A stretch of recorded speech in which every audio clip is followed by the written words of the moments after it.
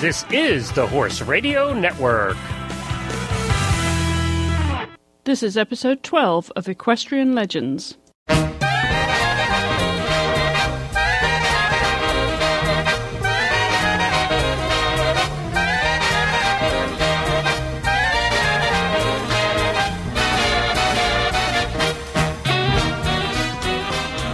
Hello, I'm Chris Stafford, and my guest this week is American event rider Michael Page. Michael Owen Page was born on September 23, 1938, in New York City. The first of 4 children, Michael set himself an early standard of horsemanship by winning the American Horse Shows Association's medal finals in 1956, and was encouraged by his father to pursue his equestrian career in Europe. He trained in the world-renowned French Cavalry School of Saumur from 1957 to 58, and upon returning to America was recognized for his potential as a U.S. team member. His international career included 3 Olympic Games and 3 Pan American Games. At the 1964 Tokyo Olympics, he placed 4th individually and earned team silver riding Grasshopper. And at the 1968 Mexico Olympics on Foster, he won individual bronze and team silver. His Pan American Games record is flawless, with 2 individual gold medals, first in the 1959 Chicago and then in the 1963 Sao Paulo Games, where he was also a member of the gold medal team. In the 1967 Winnipeg Games, he returned to win another team gold medal. Grasshopper was inducted into the U.S. Eventing Association's Eventing Hall of Fame in 1999. Upon retiring as a competitor, Michael coached the Canadian 3-day event team at the 1976 Olympics and served as chef d'équipe at the 1988 Olympic Games in Seoul, the 1990 World Championships, and 1992 Olympic Games in Barcelona. Michael was inducted into the U.S. Eventing Hall of Fame in 2006. He continues to be a popular clinician and spends 7 days a week teaching new generations of hunter-jumper riders as well as judging. Michael has served as chair of many committees, including the AHSA Equitation Committee, Nominating Committee, and USET Nominating Committee. In addition, he judged the AHSA ASPCA National Equitation Finals 7 times and the Intercollegiate National Finals 4 times. He and his wife, Georgette, live in New York. They have 1 son, Matthew. Well, Michael, it seems that even in your advancing years, life is not slowing down for you. You have the enthusiasm that you always had. Right. Well, training event horses was the beginning of my career. And, currently, what I'm doing is, after Mexico in 1968, I had the 2 medals there. And as I was on the airplane going home, I knew I was going back to the office to work. I said that was going to be the last event I rode in. And I was going to continue my riding by doing jumpers. And that's what I've done ever since 1968. I've been, riding, training, jumpers, equitation horses, little hunters, but basically, jumpers. So not so much of the eventing these days, though. Your success was always with the eventers, but what made you make the switch then, Michael? Well, I was, I always had a part-time job working, in the city with my father, and, I was in sales, so I was able to, work a schedule that allowed me, after I did my 4 years in Europe, to, do the team, do the Olympics, do the training for that, just by leaving the office. But I always came back to the office after, I was done with that. And then I knew that in 1968, which was my 3rd Games, right, that, it was just not part of the cards to full-time be an event rider, an event trainer, and my interest hadn't been necessarily to be an event rider. It was what my education and experience led me to, but it didn't make any real difference to me whether I used that knowledge and experience to do flat work with horses that were going to be jumpers or continue to do that, and that's what we did as a training program for the horses I rode. So eventing was sort of a chapter in my life, and it ended in '68, which was a lot of years ago. But it didn't minimize the amount of time I invested in it. It just was, the horses still had four legs. They, instead of galloping cross country, they went more in the ring, and it was more structured to my lifestyle at that, for the last 50 years, I guess, right? 40 years anyhow. Well, you are and always have been, Michael, a city boy. So let's go back to those early days growing up and give us a sense of your very early childhood, your earliest memories, Michael. It is pretty clear, because the step-by-step process really, when I look back, I was extraordinarily lucky. When I was 15 years old, it's really simple. My father and I were sitting in the living room, and he said, Michael, if you're as passionate as you appear to be about riding, probably you should, think about how you could develop your riding skills with the limited amount of resources that we have. And my suggestion, instead of going to, this is when I was 15, he said, my suggestion was, you have a periodical, a monthly magazine called The Light Horse. Said you look in the magazine and you write to 4 or 5 places and see if there's some place we could send you instead of going to camp for the summer. I think, my father said, that you could get a better education, learn more about a passion you have by going and spending a summer in England where you speak the language than you could by us sending you to camp. So I wrote, and I got 3 prospectuses back, and one was from Captain Eddie Goldman in Cheshire. And so my father suggested that I go to England for the summer and learn more about what I had a passion to learn more about, which was to ride better. And so I went to Eddie Goldman for the summer, and I spent a summer, I wouldn't say crying, but learning to put a horse on the bit. And at the same time, he had Sheila Wilcox there with a horse called High and Mighty.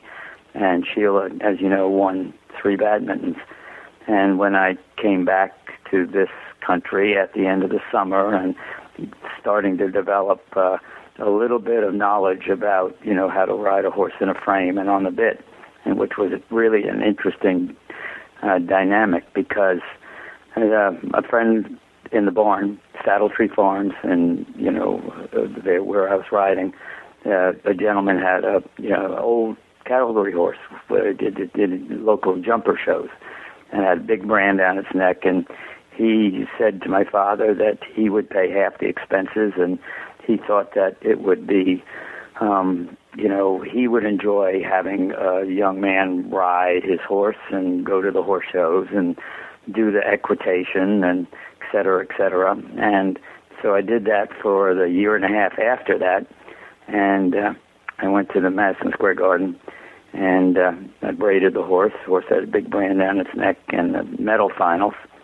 I actually won the medal finals in Madison Square Garden on this, old cavalry horse, and his name was Candlestick.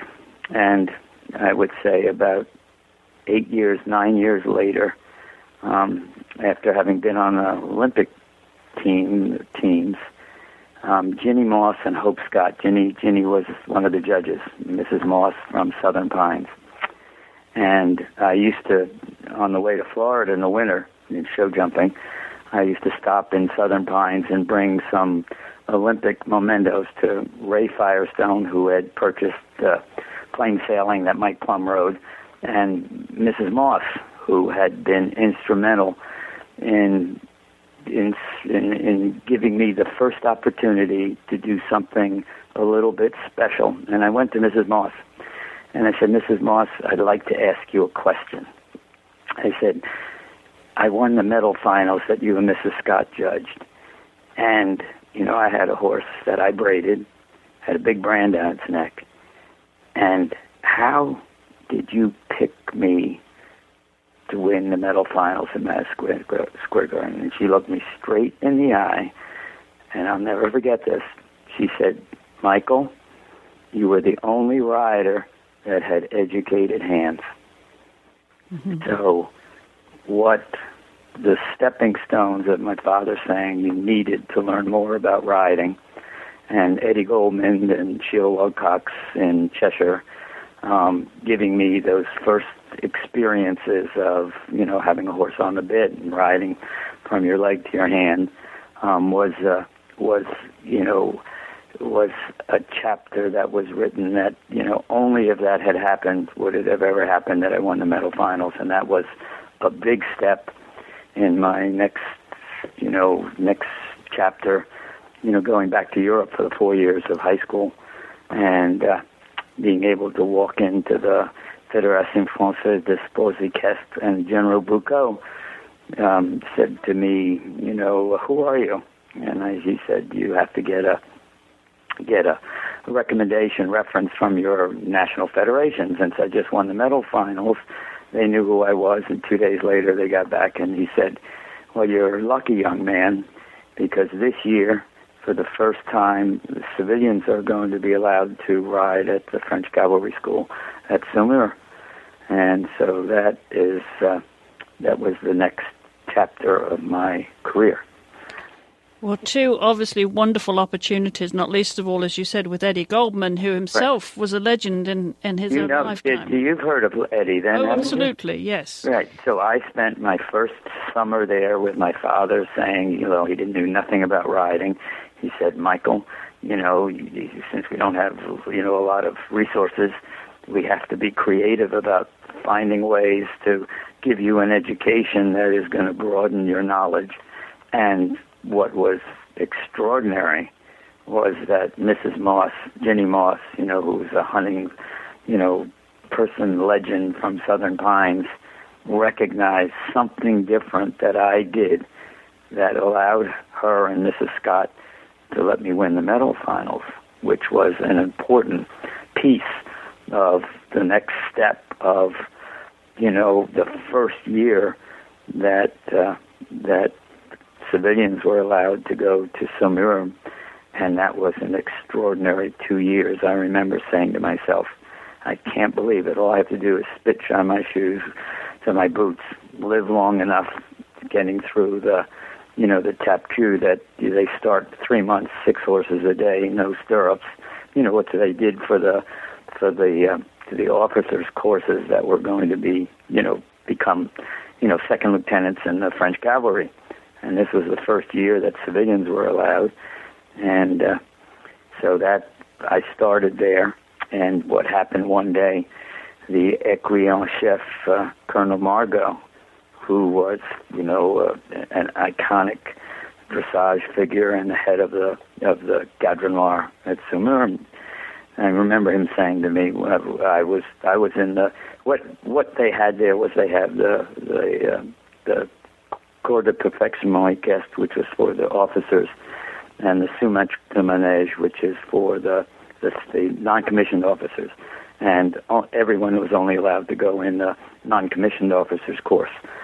And I had a room in the non-commissioned officers barracks, but since I was a civilian, I was a member of the officers' mess and NCO mess. And one day we were, in the NCO, the course, we did 6 horses a day, an hour and 15 minutes, no stirrups to begin with, and you literally, you did no stirrups, so you had to jump on from the ground, they turn, they go away, hour and 15 minutes, you come back, you did that. Another horse would all be lined up. There'd be 12 of us were in the non-commissioned officers course. Horses would all be lined up. There were 300 horses at the stables, which was, minuscule compared to the 3,000 that were there when they actually fought on a when they had real cavalry.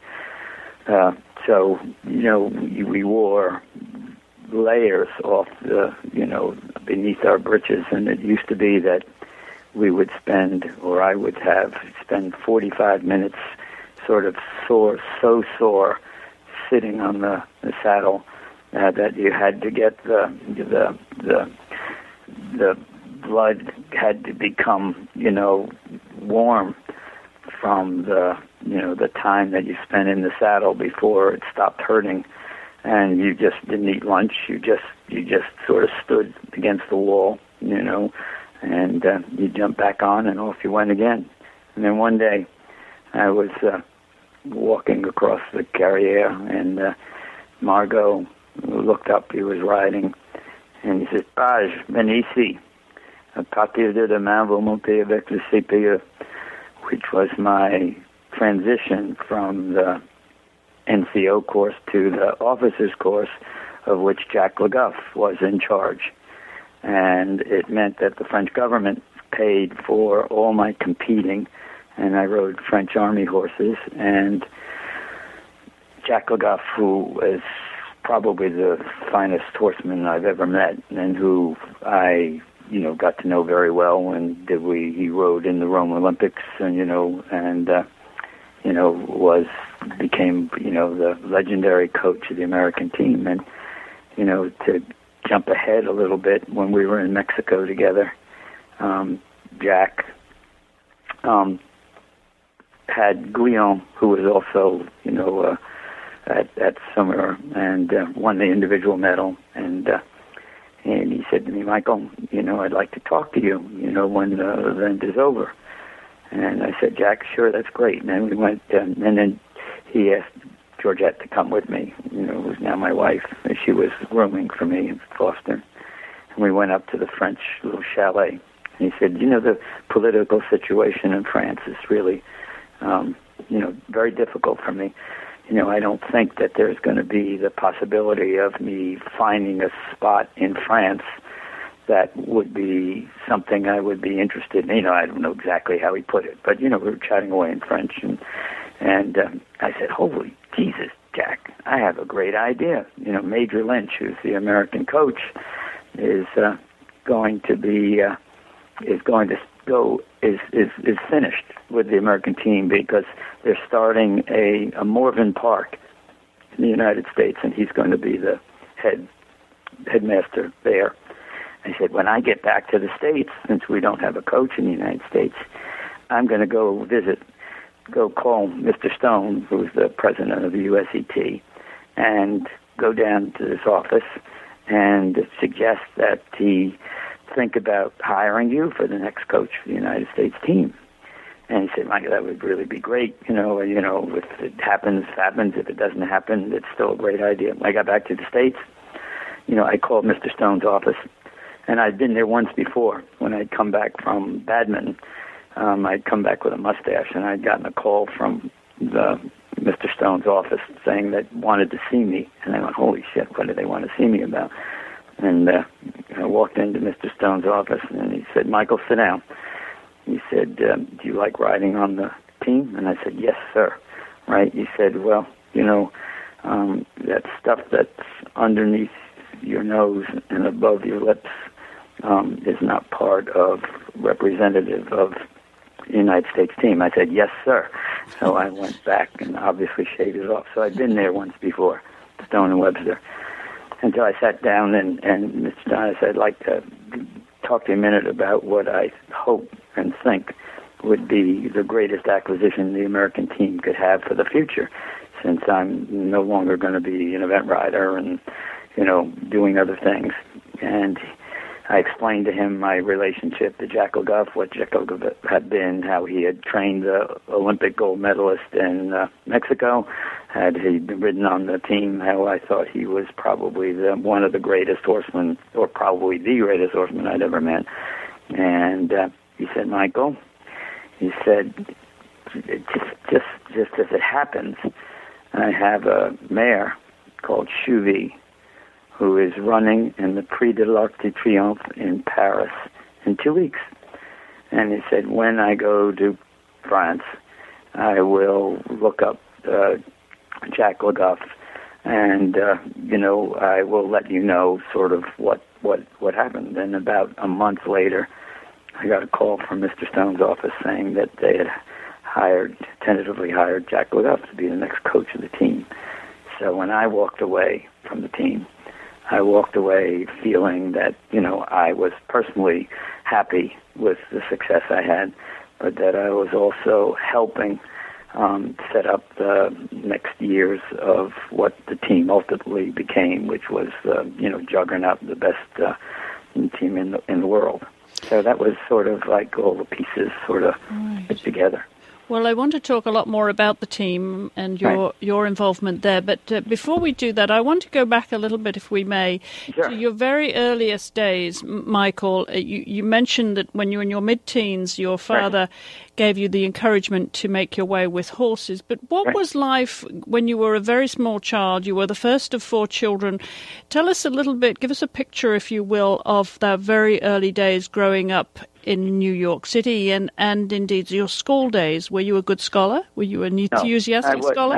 I wasn't a good scholar, and we moved to Pelham, which is lower Westchester County, and and the only thing I really remember is when I was 10 years old.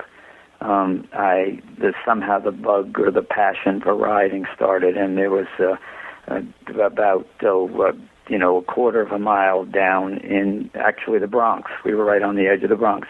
There was a riding academy called Split Rock Riding Academy, and I used to ride my bicycle down, and I started taking lessons once a week. But I also remember, haunting the stables, and the horses were all in straight stalls, and I remember climbing on one horse and going from horse to horse to horse to horse down the line, going from one horse to the other. And when I was about, I would say 13, I always had a passion. I was the only boy that rode in middle school. I was the only boy that rode in high school. I remember when we moved up to, from Pelham to, then we moved to Briarcliff, which is in the middle of the county, and then Georgette and I moved to Bedford, and then we moved to North Salem. So I probably lived 35 miles in my whole life, from the time I was a child. But always, I had a passion for riding, and I remember my sister started, and at Split Rock, there was one day she was always talented. She was a cheerleader. She was smart. She went to Cornell. I, went to Europe when I graduated from high school, and I remember taking trigonometry, and I failed it, because I can't keep track of numbers and the sequential type of thing. Where did you go to school? I went to Illinois public, middle school, and then Pelham High School. And before we moved to Briarcliff, half of my senior year, and I disliked Pelham High School. It was very big, and I didn't have many friends because I used to go ride. And when we moved up to Briarcliff, all of a sudden I had 3 friends. We were the 3 Musketeers, and I had a great last half year of my high school experience. So I was never really very good at school. I used to read, but I wasn't very good at math. I don't know whether it was just because I was absorbed with something else, but just keeping track, just like I am now. I've never touched a computer. The only cell phone that I have is in my car. I talk to people on the phone if they want to speak to me or I want to know something. My wife has an iPad. I can ask her, what stocks did today or something. But, I think I'm just about as absorbed with what I enjoy doing and still try to do it as well as I can do it as I was when I first started. It's different, obviously. You have to make a living.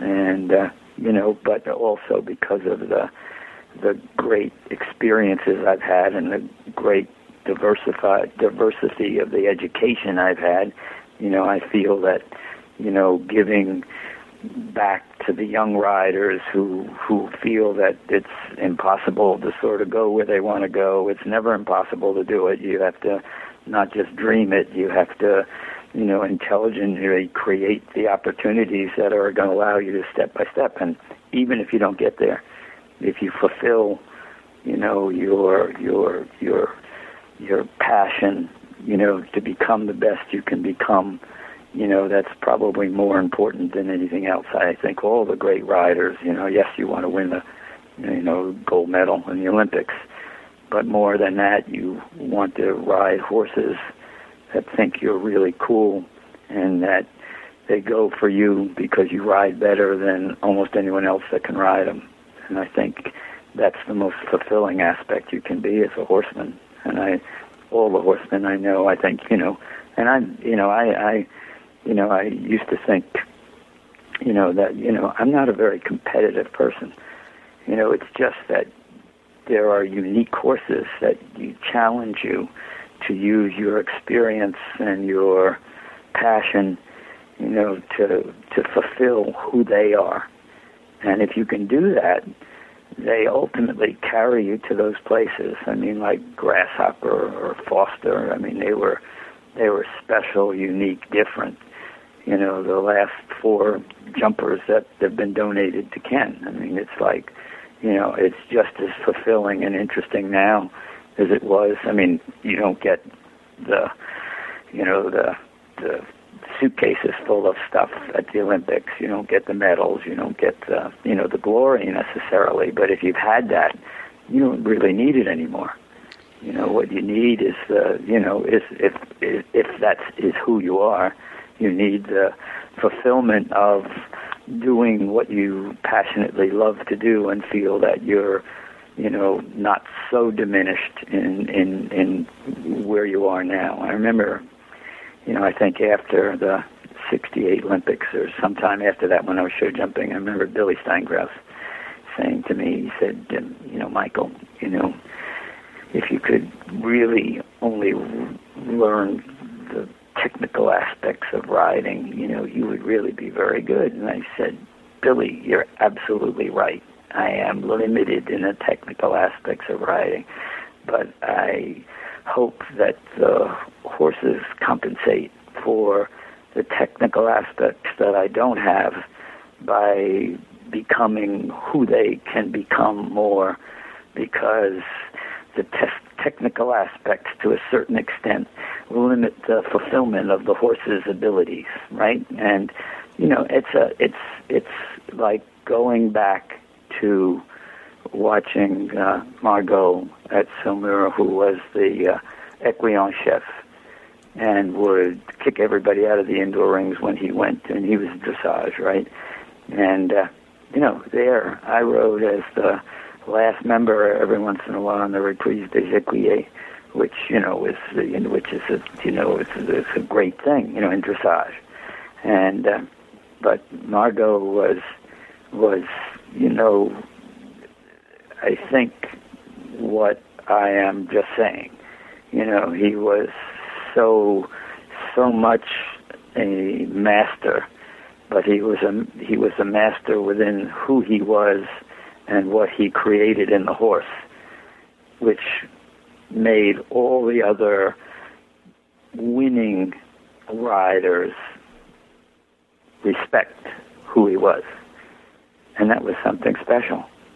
Well, you mentioned that you were not an enthusiastic scholar, but in fact your father and his brothers were in Ivy League colleges, very well educated. Right. I want to talk a little bit, if we can, Michael, about your parents and the values that they bestowed upon you. Let's hear about your father. I believe he was a big influence in your life. My father was very probably. I mean, I still.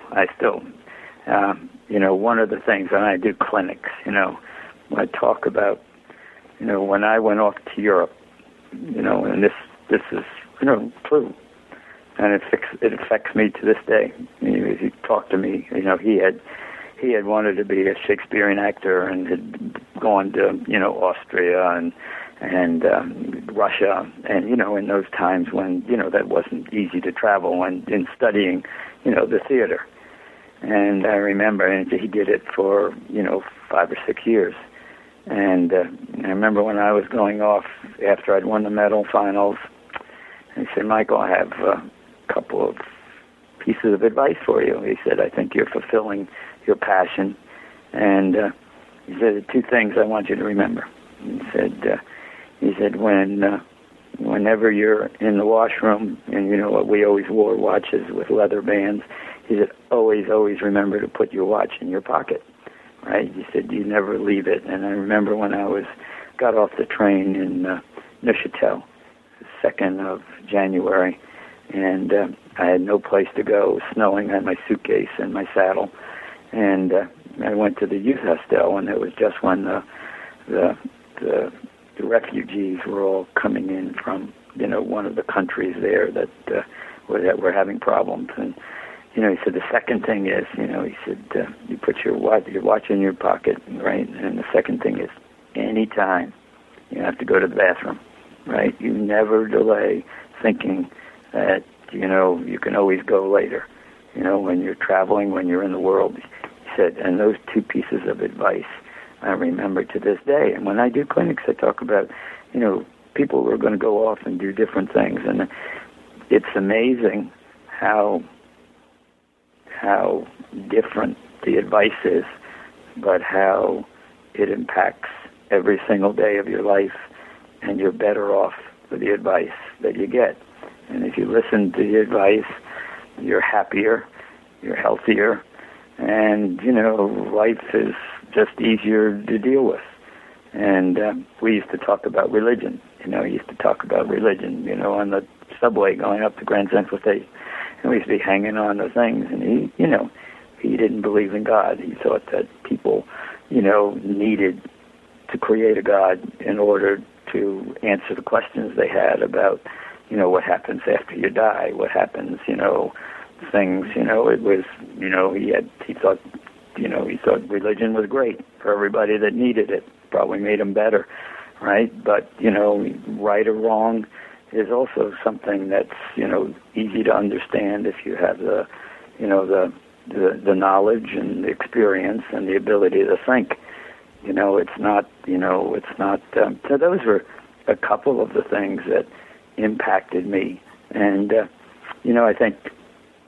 I think when he came back from Europe and he went to work and we made hat lines, it was a 4th generation hat lines, went to the dyeing industry.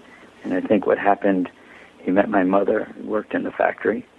And I think what happened is, no one has ever said this to me, but I think I came along. And when you have a child, the world changes. And I think he accepted that. And my mother was a great mother, and she lived for her family. And, but the experiences and the knowledge that I think he gained by all the traveling he did and all the experiences of being in Europe and having to think for himself, and he passed that all on to me, so I never had to go through any of the difficulties, right? And I'm not sure that he had any difficulties. I think it was just how life makes changes, where all the steps that I took happened to work out, being in Paris and, Saumur accepting students and civilians for the first time, and going to Fontainebleau, the French national championships on a French horse, and being 6th or 7th in the military section, and my friend Herbie keeping the news of all the events I competed with Le Goff and Durand in France, and getting a telegram from, when I was finishing up my 4 years after the championships in Fontainebleau, getting a telegram from the team saying, John Galvin had purchased 6 event horses for his daughter Trish, who then decided she wanted to be a dressage rider. And so he was making Rancho San Fernando Rey available to the team. He would sponsor the team, pay for the horses to go back to the Pan American Games. And so I told my father, and I said, do I have the shot? And he said, sounds, like it's your dream come true. So from there, I went out to California. I got Grasshopper. I'm small. Grasshopper was small. I could ride a little bit in those days. And he was, as tough as nails and tougher than nails. And, the fastest event horse in the world at that time, not because he was that fast, but just because he went that fast after 22 miles, that it was unique and special.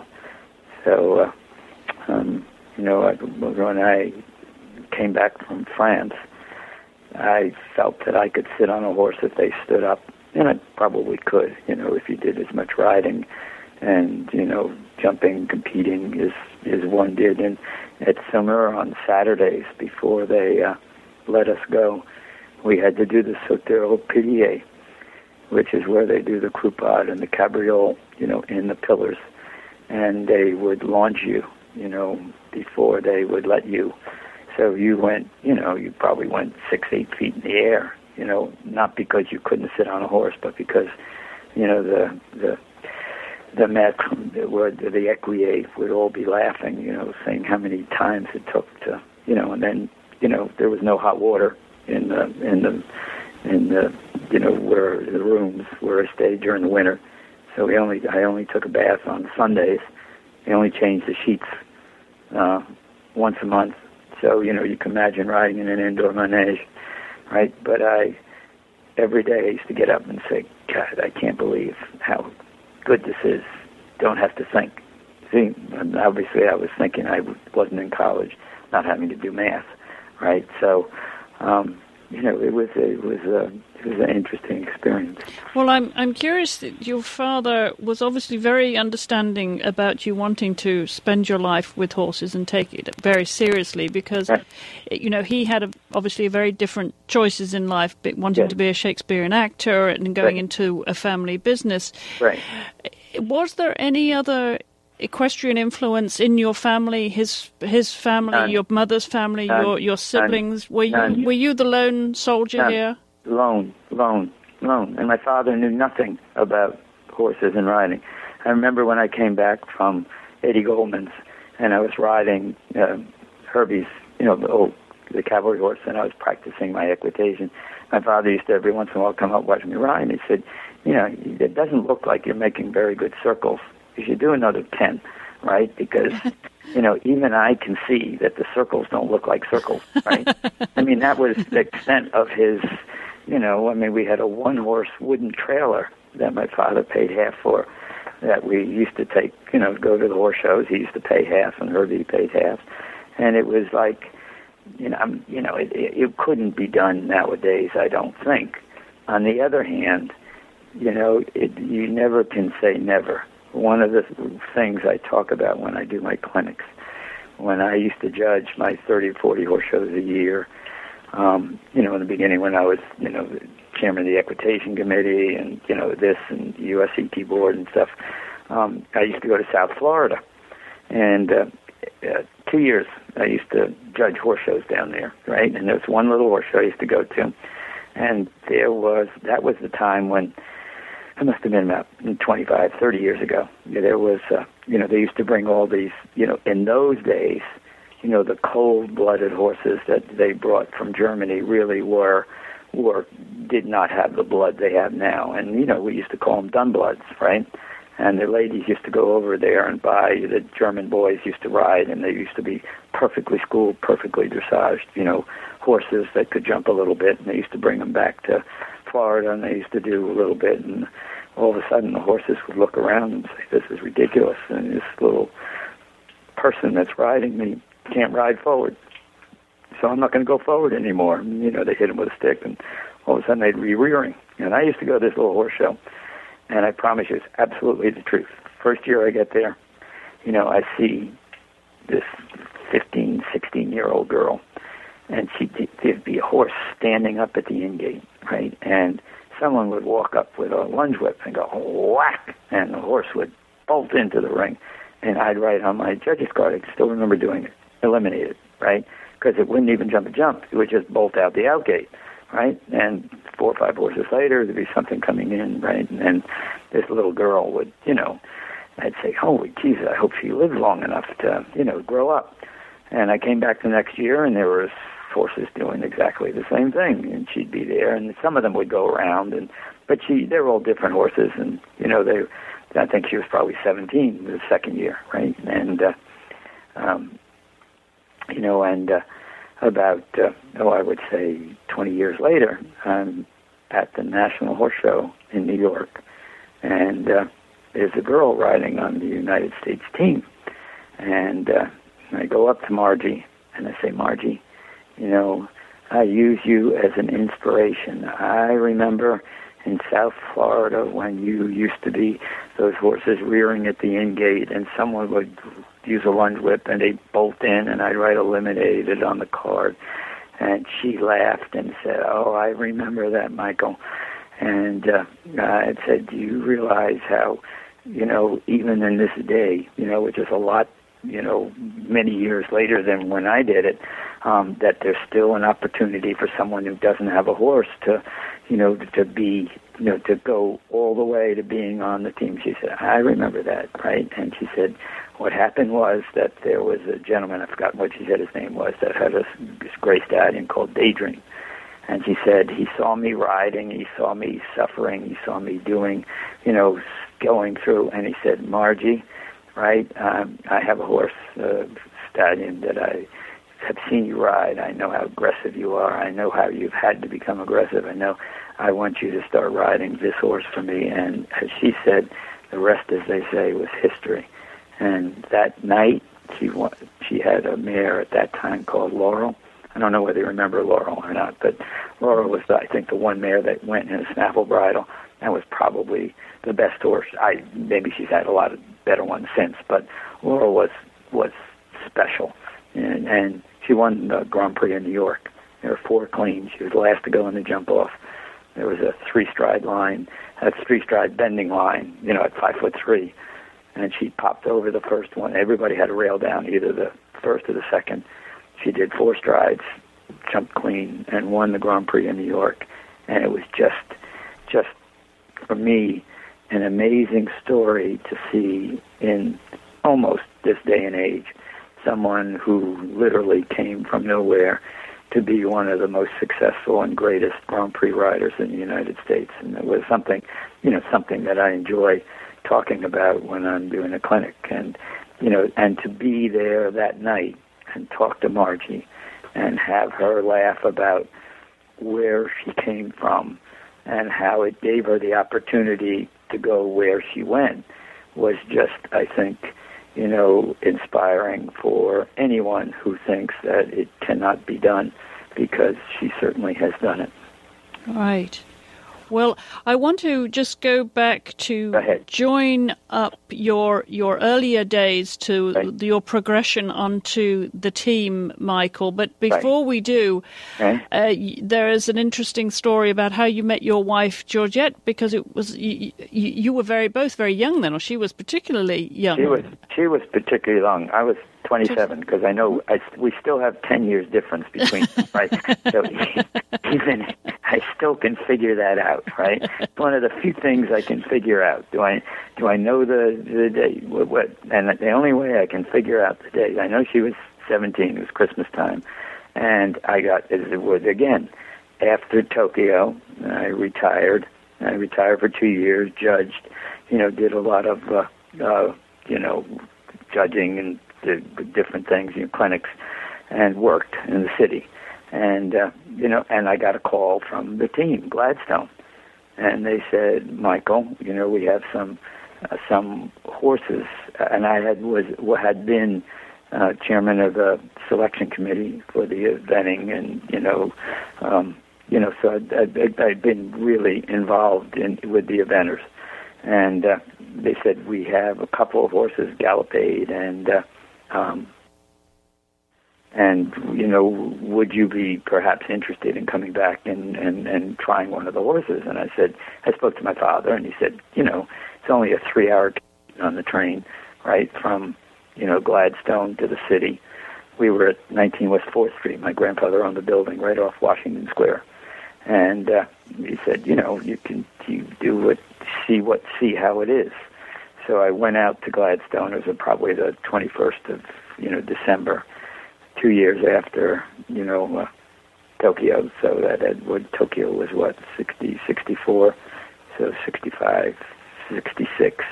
So I can pretty much pinpoint it as 66, right? And I walked in, and the event horses are all on the ground floor, and the jumpers were all on the upper floor. But there's a ramp that goes up between the two. You've been to Gladstone, haven't you? Yes, indeed. Yes, right. And there's a ramp that goes up and down, from the two floors, right? Because that's where Foster used to go up to look at Snowbound, when we turned him loose, right? So I walked into the barn. We came down the stairs, and there was a girl sitting on the tack trunk right at the corner, right where, I don't know, either Gallopade or Foster was in the stall. And, I had saw Stefan von Vichy, and he said, go see. I thought he had said George, but it was Georgette. So I walked down, and I said, I'm supposed to see George. So she glared at me, right, because her name was Georgette, right? I mean, she was cute, right? But she certainly didn't think much of me for calling her the wrong name, right? And I said, I'm supposed to get on, ride the horse. So I think I rode 2 horses, and I said, which horse do you take care of? And she said, I'm not happily, right? She said, I had Foster, right? And he's had some problems with Plum. I went to Burley, the World Championships, and I had remember, since I was either selector or chairman of the selection committee, Meg Plum owned the horse, and Meg was a little bit weak.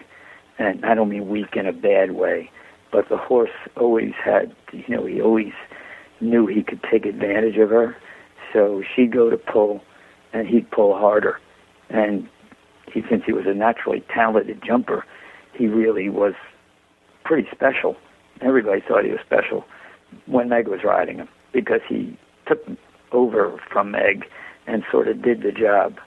And then when he was given to the team, because he was really sort of a special talent and looked like he had a special brain, because he was always, sort of taking over from her, they gave him to Mike, who was the leading rider. Again, he was the special horse. And they went to Burley, and I think he stopped at the 5th fence at the water.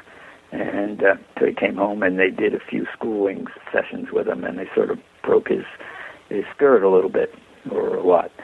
And Georgette made sure that he went and was turned out. And then when he came back, I said, which horse do you take care of? And she said, Foster. I said, I remember Foster. I remember when Meg rode him, right? And he was really special. They said, everyone thought he was special, but Mike rode him. And it's not Mike's kind of a horse. Mike dominates a horse. And Mike rode 8 Olympic Games, and everybody has a little bit different style. But if your style doesn't match the positive aspects of the horse, it might not work. And with Mike and Foster, it didn't work. I mean, it's worked with a lot of other horses, but with Foster, it didn't work. So I said, geez, I think this would be I had seen him as a really good horse, as everybody else had seen him when Meg rode him. He didn't suit Mike, and the schooling was not pretty, and it really bothered the horse a lot. But since the girl was really cute, and I knew the horse might be really good, I thought that would be a really cool horse to take on as a not because I thought he wasn't going to get to be good, but because I thought he might be able to be good. And so I lived at Gladstone, and I commuted 3 hours to the city, and then I came back 3 hours every night and lived upstairs, and I started dating Georgette, who did the horse. And when we used to come back, which probably no one knows, the jumpers were upstairs, San Lucas and Snowbound and, all the great horses, and, George.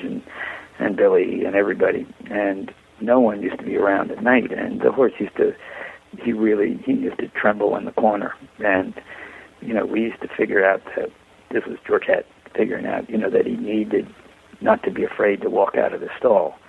So we used to go down, when I got back, we used to go up to the Chester Diner, have dinner, and then drive back, and it used to be dark. We'd put lights on, night check, and I'm sure it was my wife who figured out. She said, he doesn't, he cowers in the corner. We got to get him to come out. And I said, the best thing, what we could do, why don't we open his stall door and let him see if we can just encourage him to walk out on his own. And after about 3 weeks, we got so he would walk out of the stall. He would walk up the ramp upstairs, and all the horses upstairs would go sort of a little, well, nothing bad. I mean, we wouldn't have done it, right? But he used to cop his way up, and that was the beginning of him sort of returning a little bit to being, and it was all due to Georgette. She loved the horse. I didn't say she loved the horse, but she believed in the horse, and she knew that all the different things. And so that was the horse I took to Badminton, met Lars Cederholm over there, where David O'Connor was, went a little bit later with Wilton Fair. That was a really other interesting story. And Lars made me ride, I think we did 6 horse trials before Badminton, and we would walk the course. We would figure out, where the water was, right? I would double handful either before or after, and ride the one jump, which was the water jump, like it was the end of the world. And then I'd double handful again and sort of get him to where he realized that, jumping into the water, jumping, combinations through the water, and then we went to Badminton, and we were 10th at Badminton, and then came back and then did the Pan American Games, and then the Olympic Games, and it turned out. And then when he was finished, he was given to Jack, who then became, the coach of the team after the '68, game. So it was due to my current great wife's feelings and connection to the horse. And when I was 40th out of 47 horses after dressage in Mexico, and it was really interesting how that all worked out. We were down in Mexico, and Georgette was there doing the horse, and and I'd always go on with Grasshopper. He's the third or fourth. Mike was usually fourth. I was third. And one of the grooms said, Michael, hey, we heard Mike and Kevin talking. I heard Mike and Kevin talking in the store. This is Kevin Freeman. Yeah, Kevin. And Mike had Plain Sailing, one of the great horses of the world ever. Kevin had Chelan, who was world champion with Carlos Moratorio before. So, I mean, this wasn't anything, that you couldn't, justifiably say. I had Foster, who had quit out with I was third at the Pan Am Games in Winnipeg, but they had 2, world-class horses. And they said, they were talking to Lynch, and they convinced him that, I said, no way, I always go, third or fourth, right? I'm not going to go second. And Lynch came to me the next day and said, Michael, I've decided that you need to go second. So I jumped up and down a little bit, and nothing I could do, right? So I went second. And, the boys went third and fourth, probably justifiably so. Not saying there's anything, other than I was sort of irritated and pissed off about it. And, but I was 40th, and so what happened was, I went second, right? And, son of a gun, the monsoons start, right, around 1 o'clock. So, one little interesting story. I wouldn't have gotten around the cross country if it hadn't been.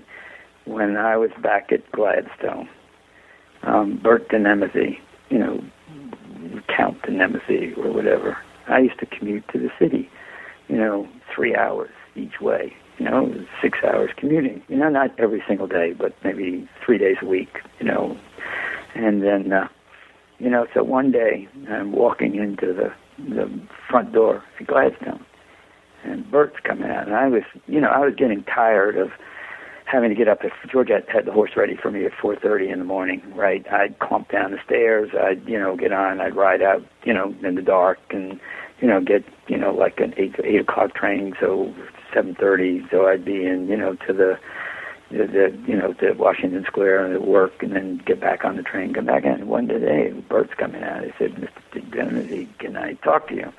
He sort of looked down his nose at me like he always did, right?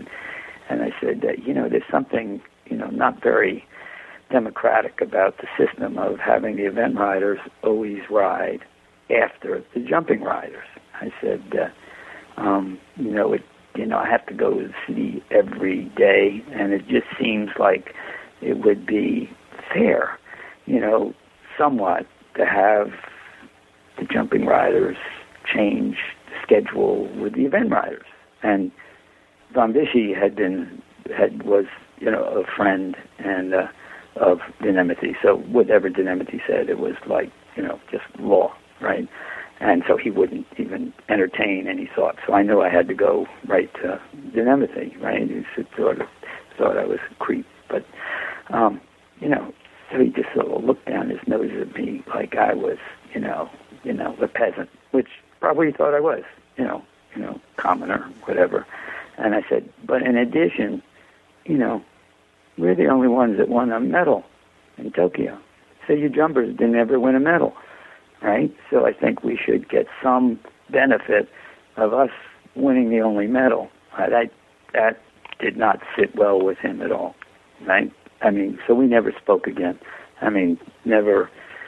I knew he was pissed at me, and, maybe rightly so, but, there was a lot for me personally at stake, and that had nothing to do with the team. So we're in Mexico, right, at the Olympic Games, and I go second, and it's about a mile walk up to the start of the cross country.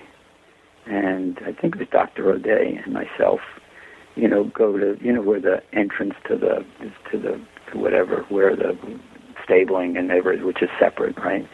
And as I'm going there, Georgette leads Foster up, and I have the saddle, and because I carry lead, right? And I have the saddle, and I think it was Dr. I'm not sure what that was, right?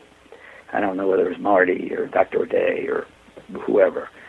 I don't think it was Marty Simonson, but he hits it. We're standing there. I have the saddle, and Georgette's off with Foster, and we're standing out in the front where the cars come up, and he hits his head, and he says, "Oh my God, Michael!"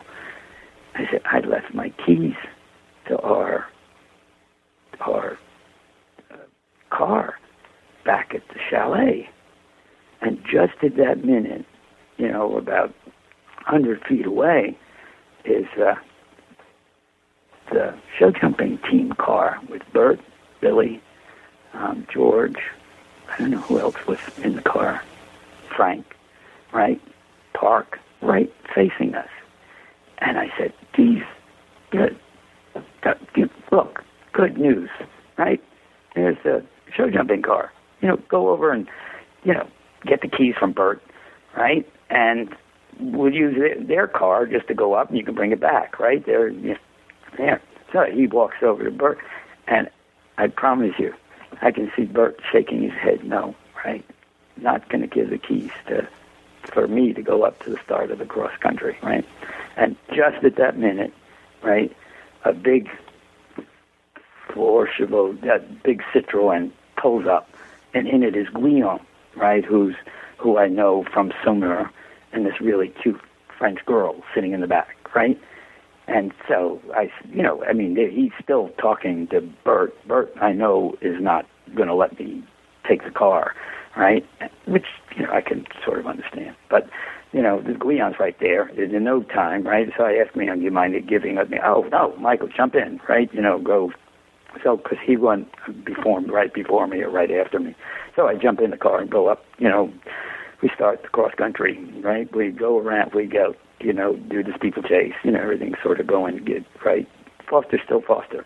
Real talented, looks like, I've always said he looks like Mike Tyson. If you get into him, there's a little heart, right?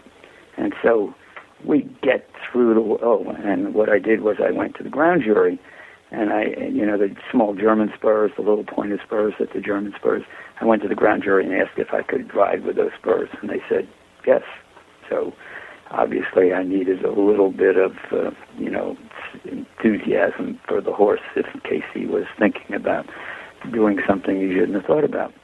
So we go, it's like the fifth or sixth is the water, to jump into the rushing stream, because there was a stream all the way across, right?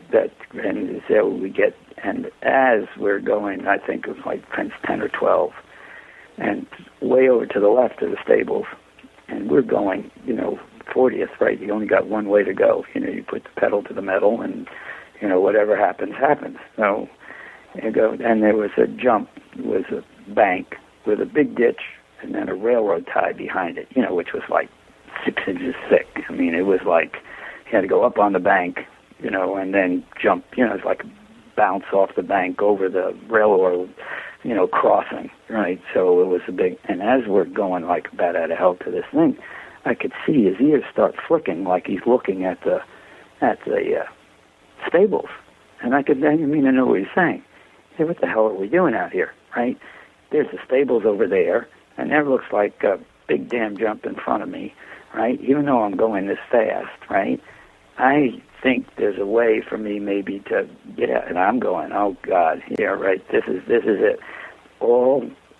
So as we're going, he goes on, and I knew his heart was not in jumping it. The talent was there, but the heart was, right? So as we're doing in the air onto the bank with the ditch, with the railroad crossing in front of me, I think about Bert Timothy, and I go, Jesus Christ, right? Bert is going to be the happiest person in Mexico if I screw up and have a stop, or worse, get eliminated at this jump.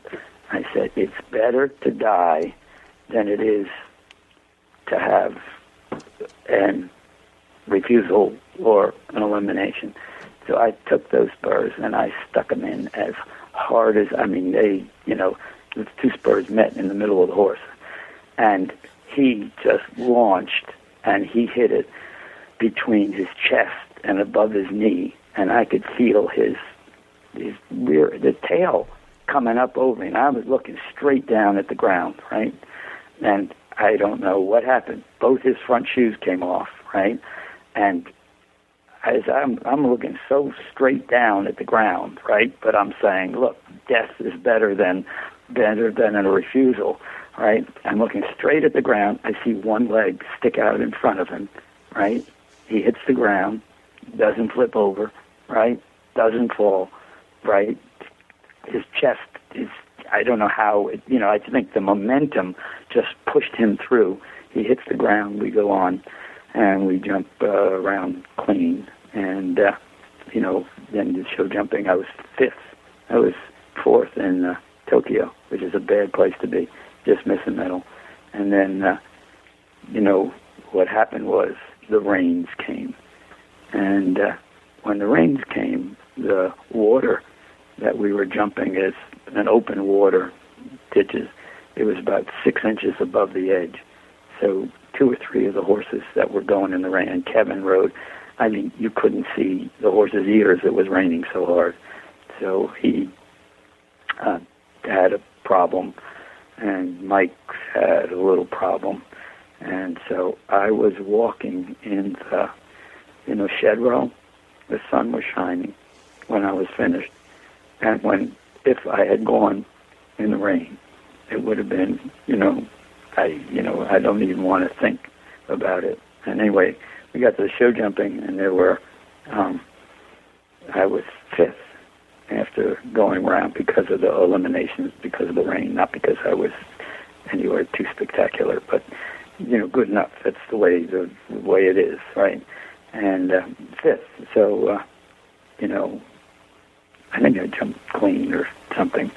and they were going the reverse order, and then Jimmy was, I think, third after and he's coming around. I'm standing there watching, and he comes around the corner, and the horse on the flat falls, slips, feet go out from underneath him, right, falls.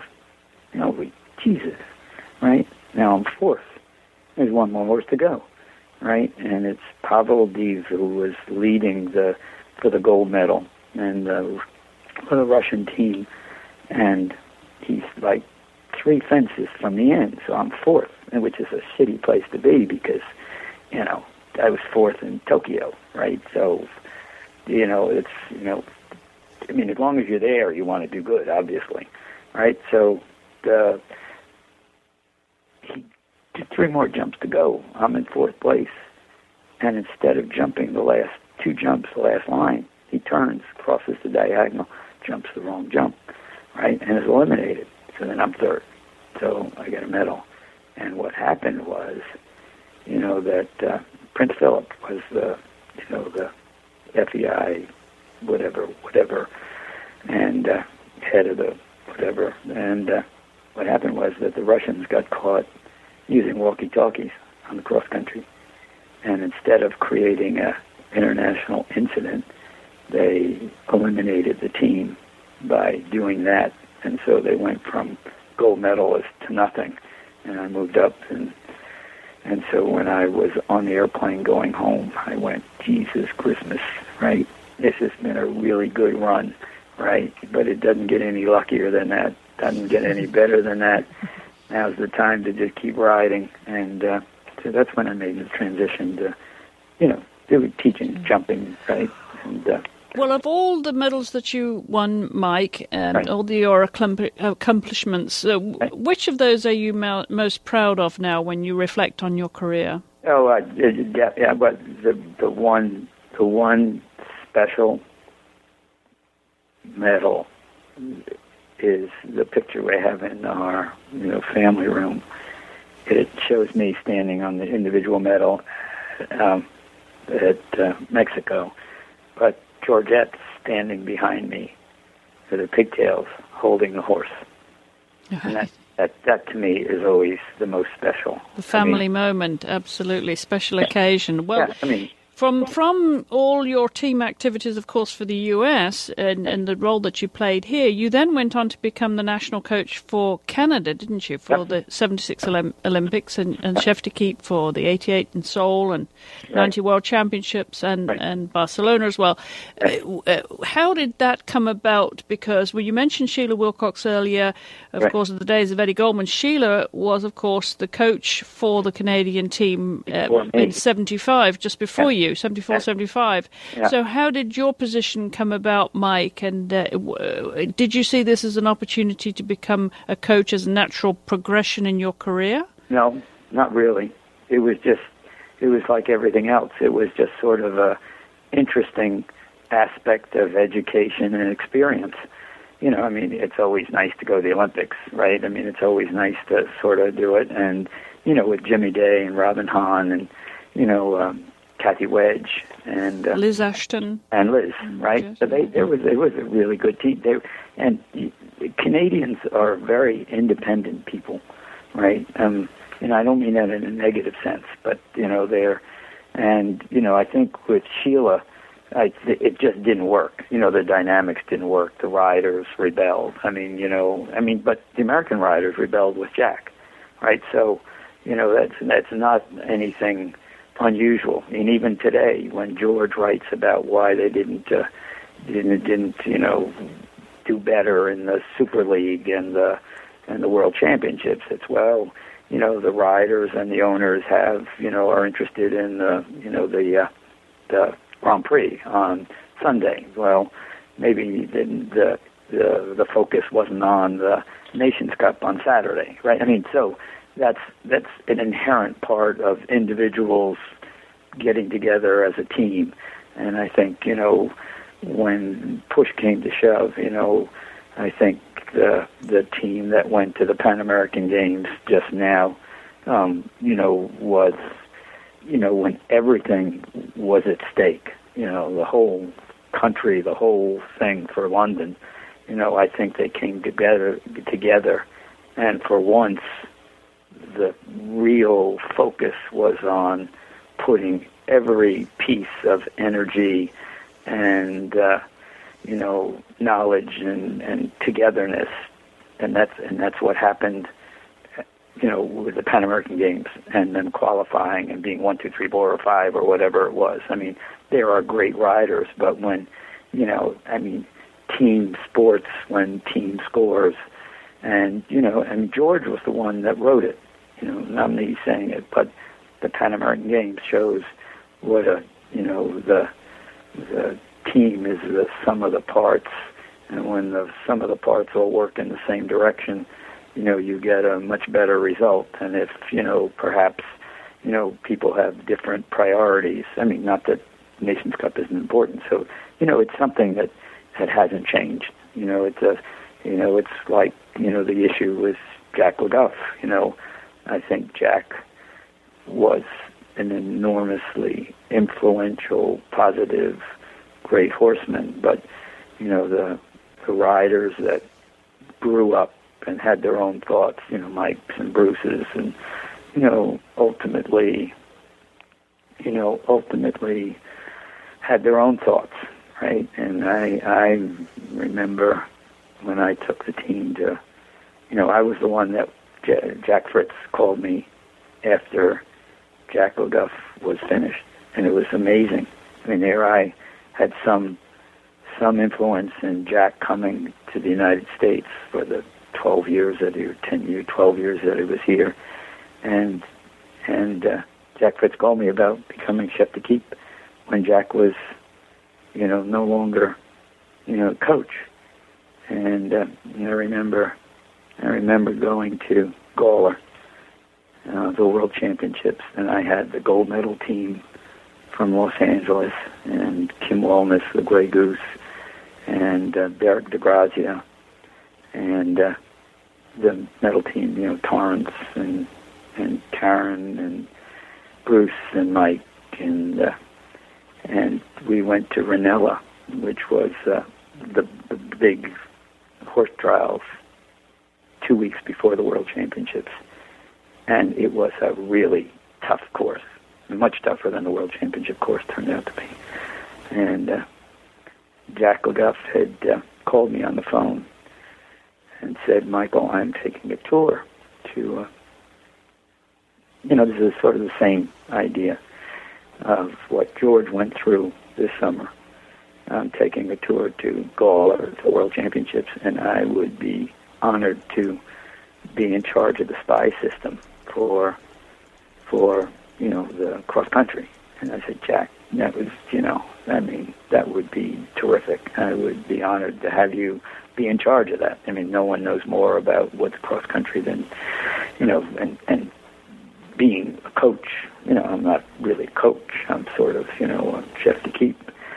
And so, we, after Ranella, I think we were 1, 2, 3, 4, 5, and Mike had a fall and either dislocated his shoulder or something like that.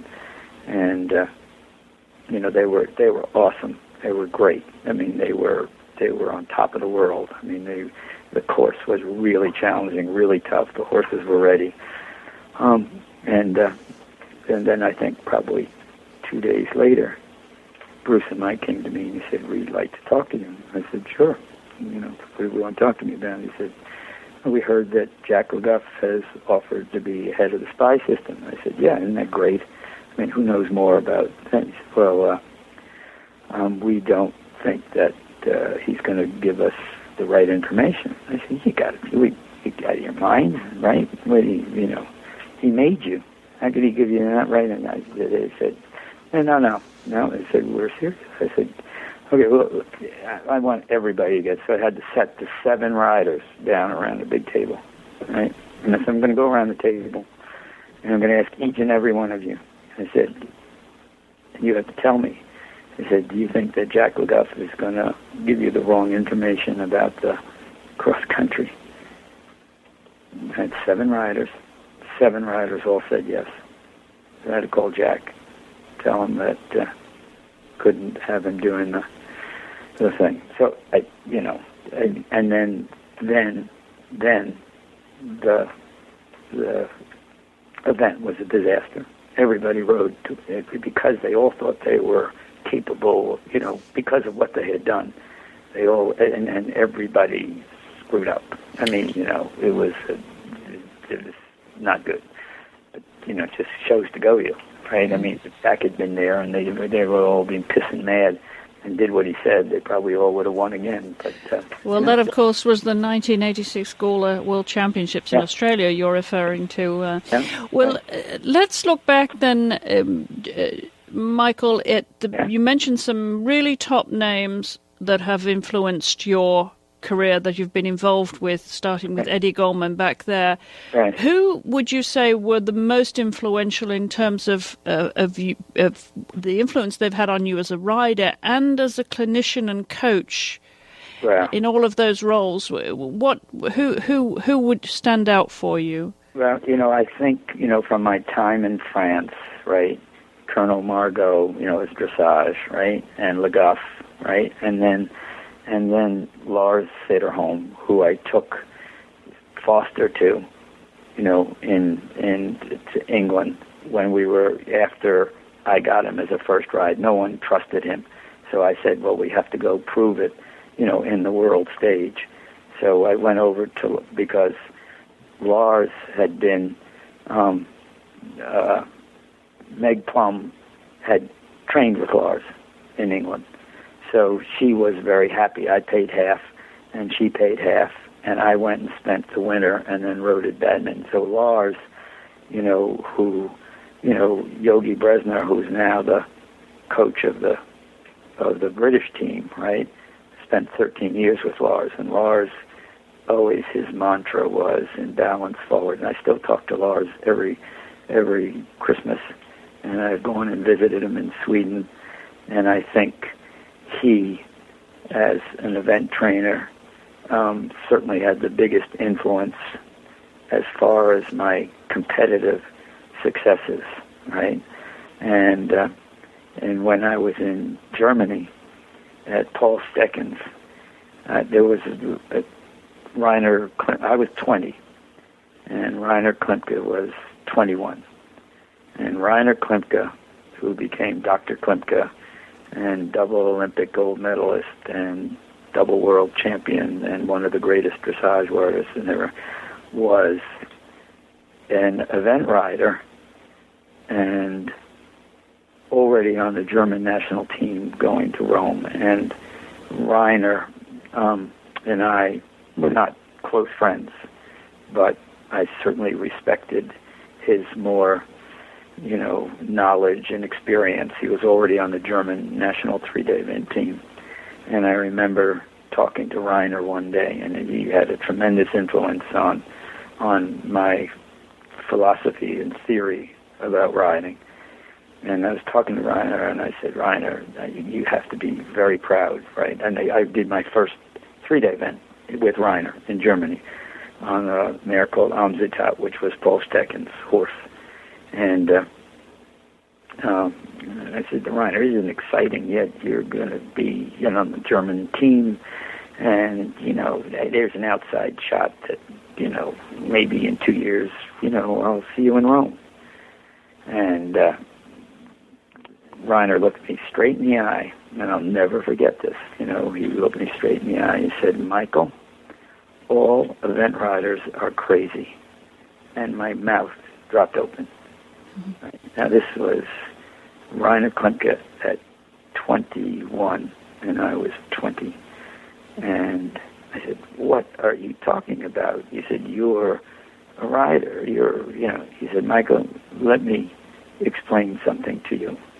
He said, I have read all the classic history of the theory of riding, and I have, and respect, the masters who have come before me, and I spent,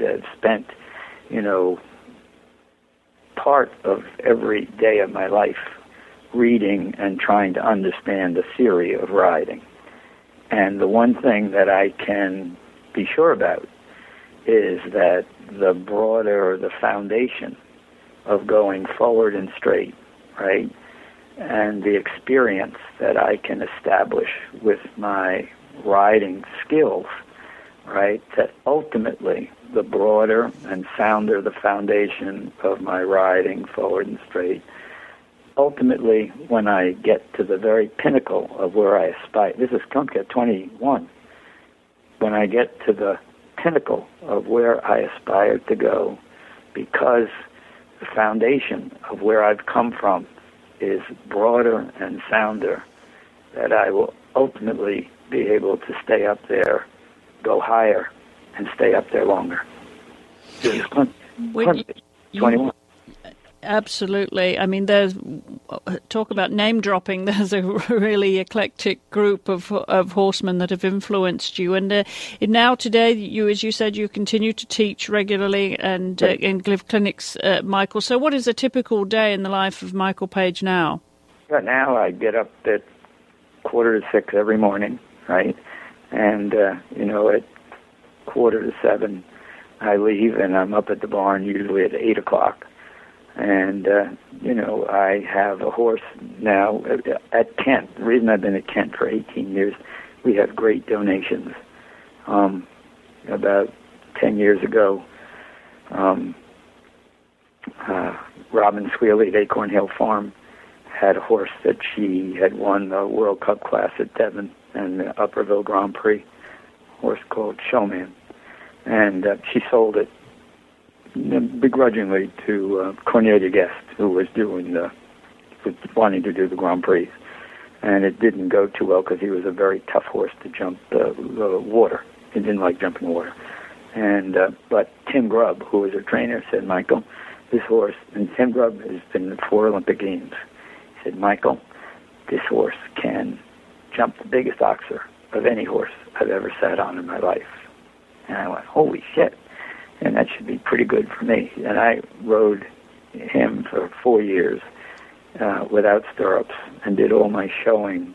So I remember down in Ocala, jumped level 7. I don't know what that is, meter 35, something like that. And I did all my showing without stirrups, right? Because I was never interested in competing. I just wanted to ride.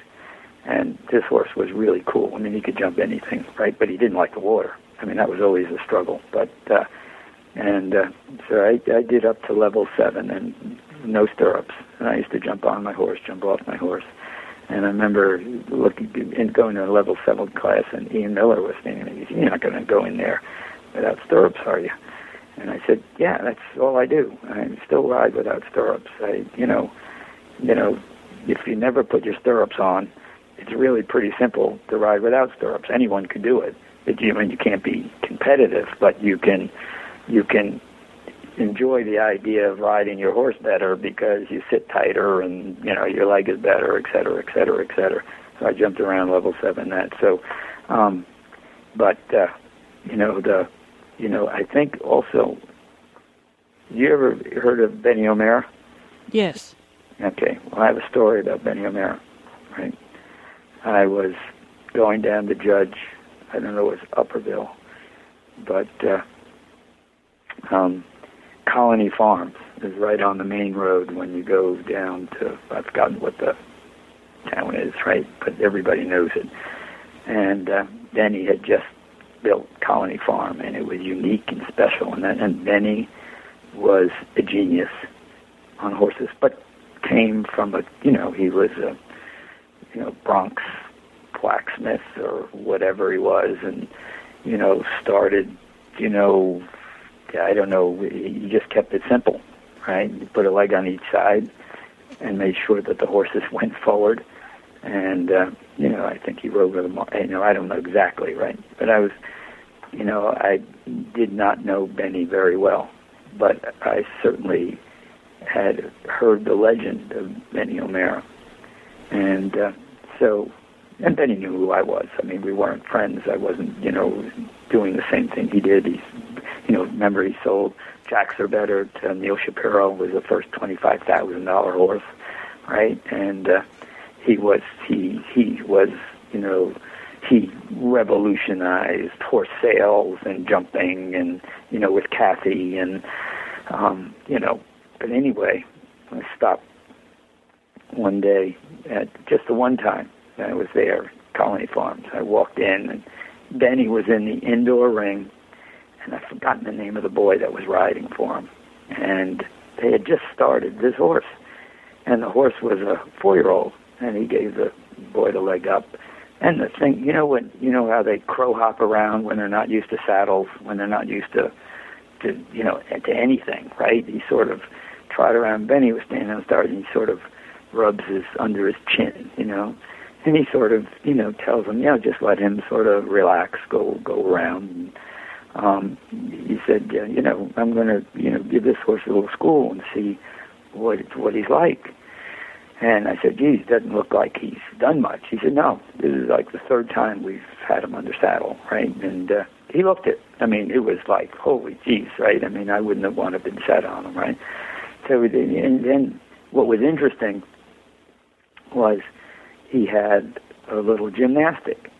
And the gymnastic was very similar to what Bert Timothy used to do, what I use, right? Is, the little balancing rail and the cross rail and a little oxer, and so the horse settled down, sort of trotted around, cantered around, and he was trotting, and then he said, okay, to steer him there was a rail on the ground, put a rail on the ground, horse trotted back and forth on the rail, and then he said, geez, does that okay, right? And then he put a little balancing rail, a little cross rail, and there was standard set up for a little combination, right? And the horse trotted a little balancing rail and a little cross rail, and then he lengthened it and opened the distances up, so the horse just quietly cantered to the little cross rail, and then it was a little oxer.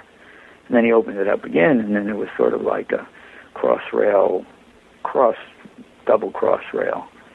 And he just would come back and forth, and then he'd let him walk a little bit and pick up the canter, and you can see the horse prick up his ears.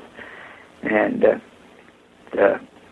they did this for like 20 minutes, and at the end of the 20 minutes, the horse was jumping like 4'9", right, through this little combination. I stood there with my mouth open, and Benny turns to me and said, I think I'm going to make some money on this one, right?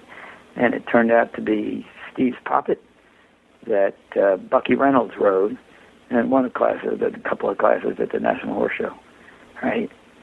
But what was fascinating was to see how much he got into the horse's head and how he sort of adjusted every height and every distance to make this baby horse comfortable about, I've never seen it since or even dreamed about it, but it wasn't so much that it was unique and special of the horse, but it was unique and special of the trainer.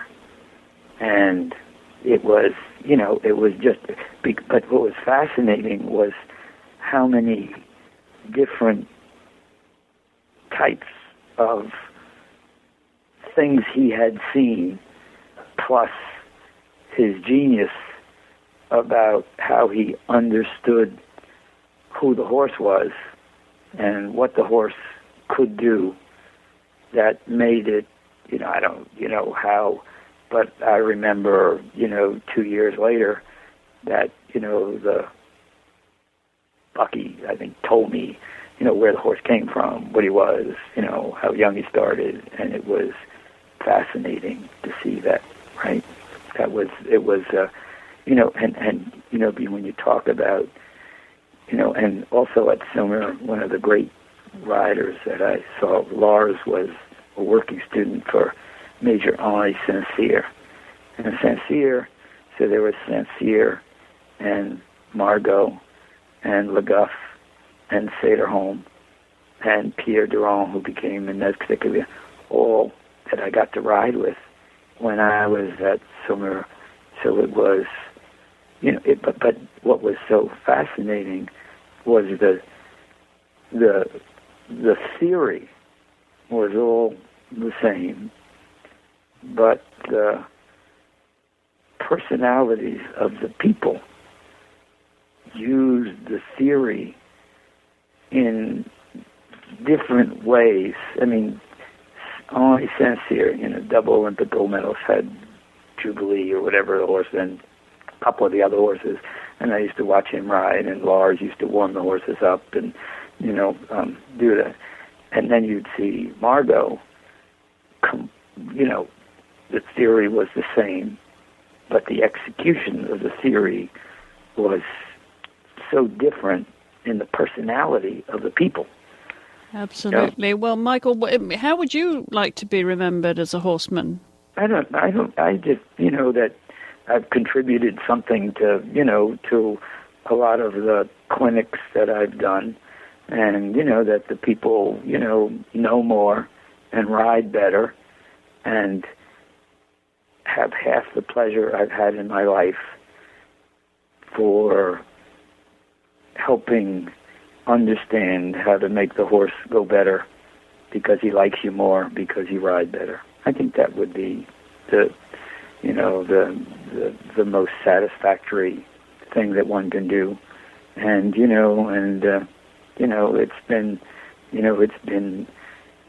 I'm 73 now, and I don't think anything's really changed. Each day is the same. I don't ride as well, as Billy said, but I probably never ride as well as I could have ridden.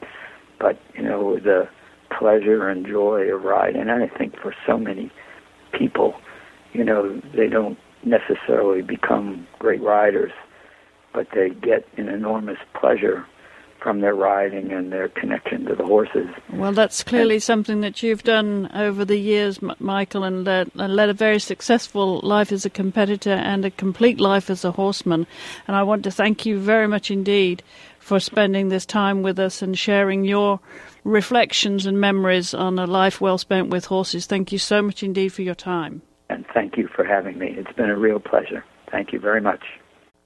Please join me again next time when we celebrate the life of another equestrian legend.